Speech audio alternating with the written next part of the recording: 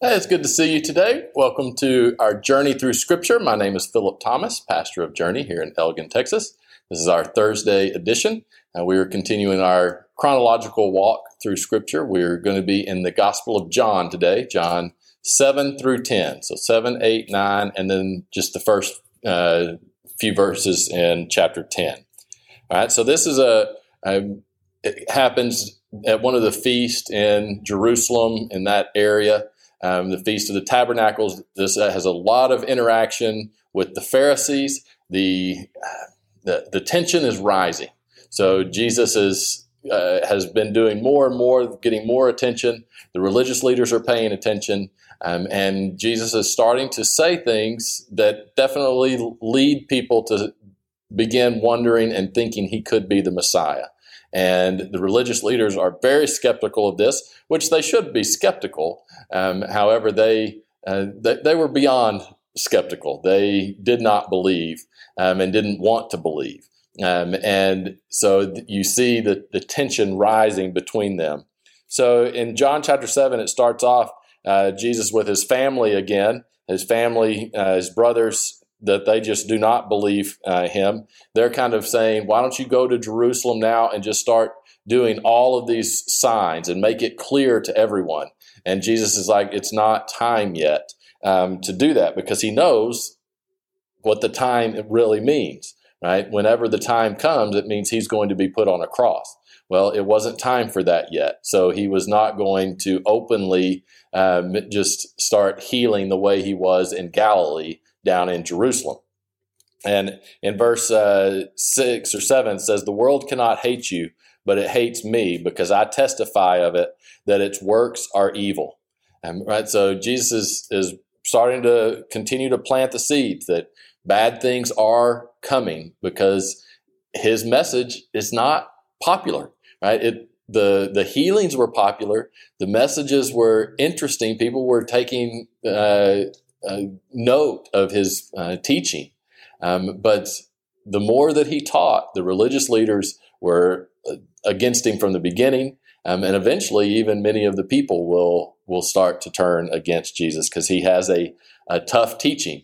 But like he says, it's because he is calling out the evil in the world that all of us are subject to, and all of us can believe things that are wrong. And when those beliefs that we have are challenged, it's easier just to shoot the messenger or crucify the messenger. You continue to see that Jesus does go down to Jerusalem. He tells his brothers he's not going to go down there.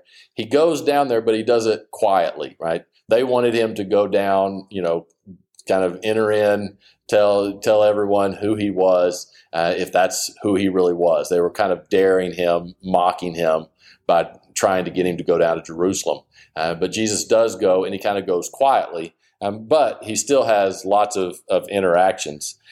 Jesus, in verse 16, he answered them, says, my doctrine is not mine, but his who sent me. So he's having conversations with the religious leaders.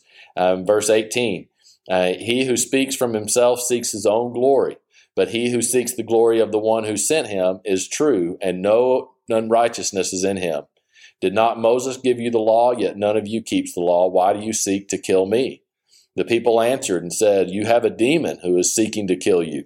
And so this is very interesting. Jesus knows their intent. They're saying, well, no, you just have a demon. We don't want to kill you, but what you're saying is basically blasphemy.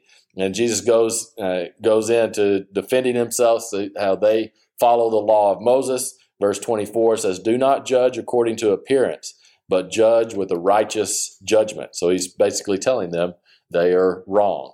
As you continue there in chapter 7, there are those who start to think he is the Christ. Verse 30 says, therefore they sought to take him, but no one laid a hand on him because his hour had not yet come. So the religious leaders are getting close to wanting to take him, but God, or Jesus in his wisdom, is just staying out of their reach, right? They're not quite, they don't have the support yet to just completely take Jesus down. Now, verse 31, it says, and many of the people believed in him and said, when the Christ comes, will he do more signs than these which this man had done? So they are really starting, the many people are starting to believe that Jesus is truly the Christ. Well, he continues to have discussion with the religious leaders, and just tensions continue to rise. He promises that there will be the coming of the Holy Spirit. Said that, again, they question from where he is, from where he comes, all of those things. I encourage you to read through there and see these arguments back and forth that the religious leaders are trying to have to diminish who Jesus is, and to try to basically find reason to not believe him. So he ultimately is rejected by the authorities. See, the religious leaders sent officers to actually arrest him. Verse 45, the officers came to the chief priests and said, why have you not brought him? So they didn't get him. In verse 46, the officer said, no man ever spoke like this man. Then the Pharisees answered them, are you also deceived? Have any of the rulers or the Pharisees believed in him? But this crowd that does not know the law is accursed. So they're basically saying, hey, us smart people, we religious leaders, we don't believe him, but you see the crowd reacting, and so you think that he's legitimate. Then Nicodemus, if you remember Nicodemus, John 3, he's the one that came to Jesus, is asking questions, or you have John 3:16. Nicodemus, who came to Jesus by night, said to them, does our law judge a man before it hears him and knows what he is doing? And then they even are kind of snap back at Nicodemus. They said, are you also from Galilee? Search and look, for no prophet has arisen out of Galilee. So Nicodemus, in just the most benign way, supports Jesus. And maybe we should at least hear this guy out.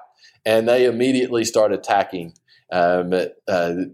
Nicodemus, saying that, well, you're just from Galilee too, and nothing good comes from there. I thought this was really interesting because this happens a lot. We see today, even with just the most benign defenses of certain hot button issues, and people will not engage the defense that you gave, but actually will begin trying to just discredit who you are rather than dealing with the argument at hand. And that's what the religious leaders are already doing. Then we have Jesus doing some miracles. Chapter 8 is where the adulteress is thrown before Jesus to try to trap Jesus, basically trying to put Jesus in a difficult position because she was guilty. So they were hoping that just seeing what he would do, and said, the law says that she should be stoned. What are you going to do? And he says, he who has no sin, cast the first stone. Everybody kind of looks. No one can come up with a good answer, so they all leave. It's a really neat scene. And of course, the woman is there, and Jesus tells her, says, verse 7 of chapter 8. So when they continued asking him, he raised himself up, said to them, he who is without sin among you, let him throw a stone at her first. And again, he stooped down, wrote on the ground, and those who heard it, being convicted of their conscience, went out one by one, beginning with the oldest, even to the last. And Jesus was left alone, and the woman standing in the midst.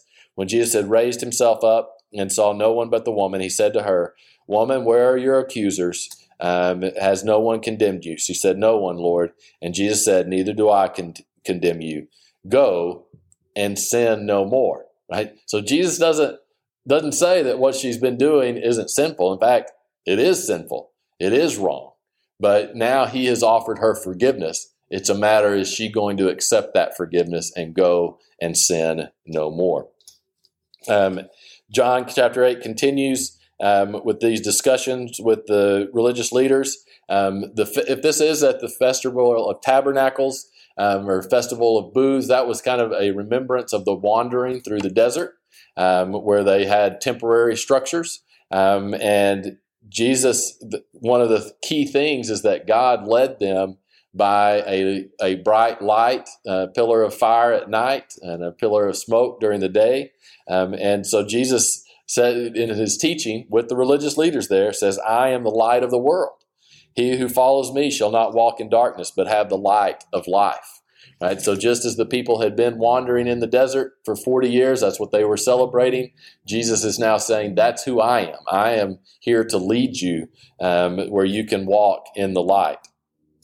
Then Jesus starts basically saying, you don't know me. If you knew my Father, you would know me. So the religious leaders are getting very upset.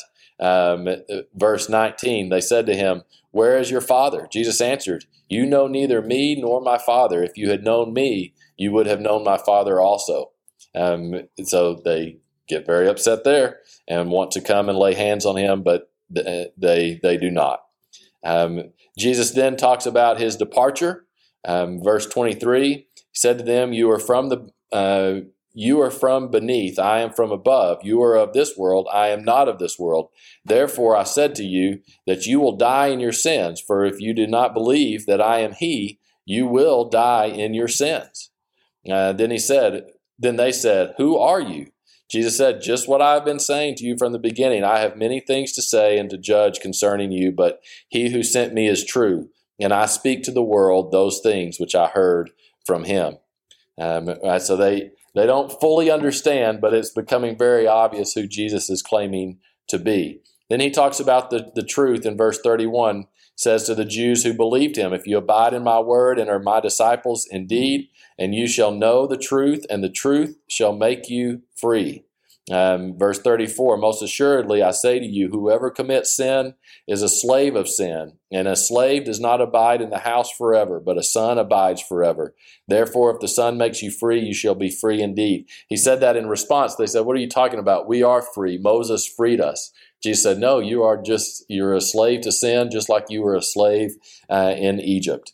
So then he talks about Abraham's seed and Satan's seed. He starts to get very specific here because they're basically saying we're the chosen people, right? God chose us. We are Abraham's seed. Jesus says, why do you not understand my speech? Because you are not able to listen to my word. You are of your father, the devil, and the desires of your father you want to do. He was a murderer from the beginning and does not stand in the truth because there is no truth in him. When he speaks a lie, he speaks from his own resources, for he is a liar and the father of it. But because I tell the truth, you do not believe me, which of you convicts me of sin? And if I tell the truth, why do you not believe in me? He who is of God hears God's word. Therefore, you do not hear because you are not of God. Right? So you can understand why the religious leaders are getting upset with Jesus. Then, this is extremely big statement. Verse 57, the Jews said to him, you are not yet 50 years old, and yet you say you have seen Abraham. Jesus said to them, most assuredly I say to you, before Abraham was, I am. And that, of course, is the most holy name, the name of God that God gave to Moses. He said, I am who I am. So that the religious leaders, it says, verse 59, they took up stones to throw at him, but Jesus hid himself and went out of the temple. So things are getting extremely, extremely dangerous. John chapter 9, Jesus talks about being the light of the world. He heals a blind man by putting the clay. The religious leaders are basically baiting him to do it because it's on the Sabbath. It says, verse 9, some said, this is he. Others said, he is like him. He said, I am he. Therefore they said to him, how are your eyes open? This is talking to the blind man. He said, a man called Jesus made clay and anointed my eyes and said to me, go to the pool of Siloam and wash. So I went and washed. And then they keep having this conversation with the blind man, and they say, how can we even trust this guy? Go get his parents. And his parents come and say, yeah, he's been blind, but now he can see. He's old enough to speak for himself. We weren't witnesses, so ask him. And so verse 24 of chapter 9, so they again called the man who was blind and said to him, give God the glory. We know this man is a sinner. So they're trying to, again, discredit Jesus. Verse 25, he answered and said, whether he is a sinner or not, I do not know. But one thing I know, that though I was blind, now I see. What a great answer. These religious leaders are just being a bunch of pretentious jerks and trying to confuse the situation and get this guy twisted up to say something negative about Jesus. And so they say, this guy's a sinner. He's like, I don't know whether he's a sinner or not. That's right now, I don't care about that. You're asking me about whether I was blind or not. And yesterday I couldn't see, and today I can. That's a great answer. And then, of course, it doesn't go well for him. They actually kick him out of the synagogue. Verse 34, they answered and said to him, you were completely born in sins, and are you teaching us? And they cast him out. Right? So just so ridiculous. But again, many times we have to all be careful when we hear things that go against our preconceived ideas. Many times we just want to dismiss them, discredit them, not actually engage in the possibility that maybe our preconceived ideas were wrong. Chapter 10, Jesus talks about being the good shepherd. He says, he is the shepherd. Verse 3, to him the doorkeeper opens and the sheep hear his voice, and he calls his own sheep by name and leads them out. And when he brings out his sheep, he goes before them, and the sheep follow him, for they know his voice. And then he talks about how the thief, the hireling, doesn't take care of the sheep. He gets to verse 10, the thief does not come except to steal, to kill, and to destroy. I have come that you may have life, and that they may have it more abundantly. Right? So he's saying there's the adversary. Jesus is against the adversary. He is the one true shepherd. Verse 17, therefore my Father loves me, because I lay down my life that I may take it again. No one takes it from me, but I lay it down myself. I have power to lay it down. I have power to take it up again. This command I have received from my Father. And their response, many of them said, he has a demon and is mad. Why do you listen to him? And then some say, how can he have a demon? He just healed a blind man. So you see the tension that is building that will certainly lead to crucifixion soon. Okay, so we will, on Tuesday, we're going to be a little bit of Matthew chapter 8 and Luke chapter 9. I know we've read from those chapters already, but then also Luke 10 and Matthew 11. And let's see how far we're going to go. And let's go ahead and do Luke 10 and 11 and the first part of Luke chapter 12. So Luke 10, 11, and 12. Matthew, sorry, I thought I had this written down. Matthew 11. So we'll get through those chapters on Tuesday. I hope you have a great weekend and are enjoying our journey through Scripture. We'll see you on Tuesday.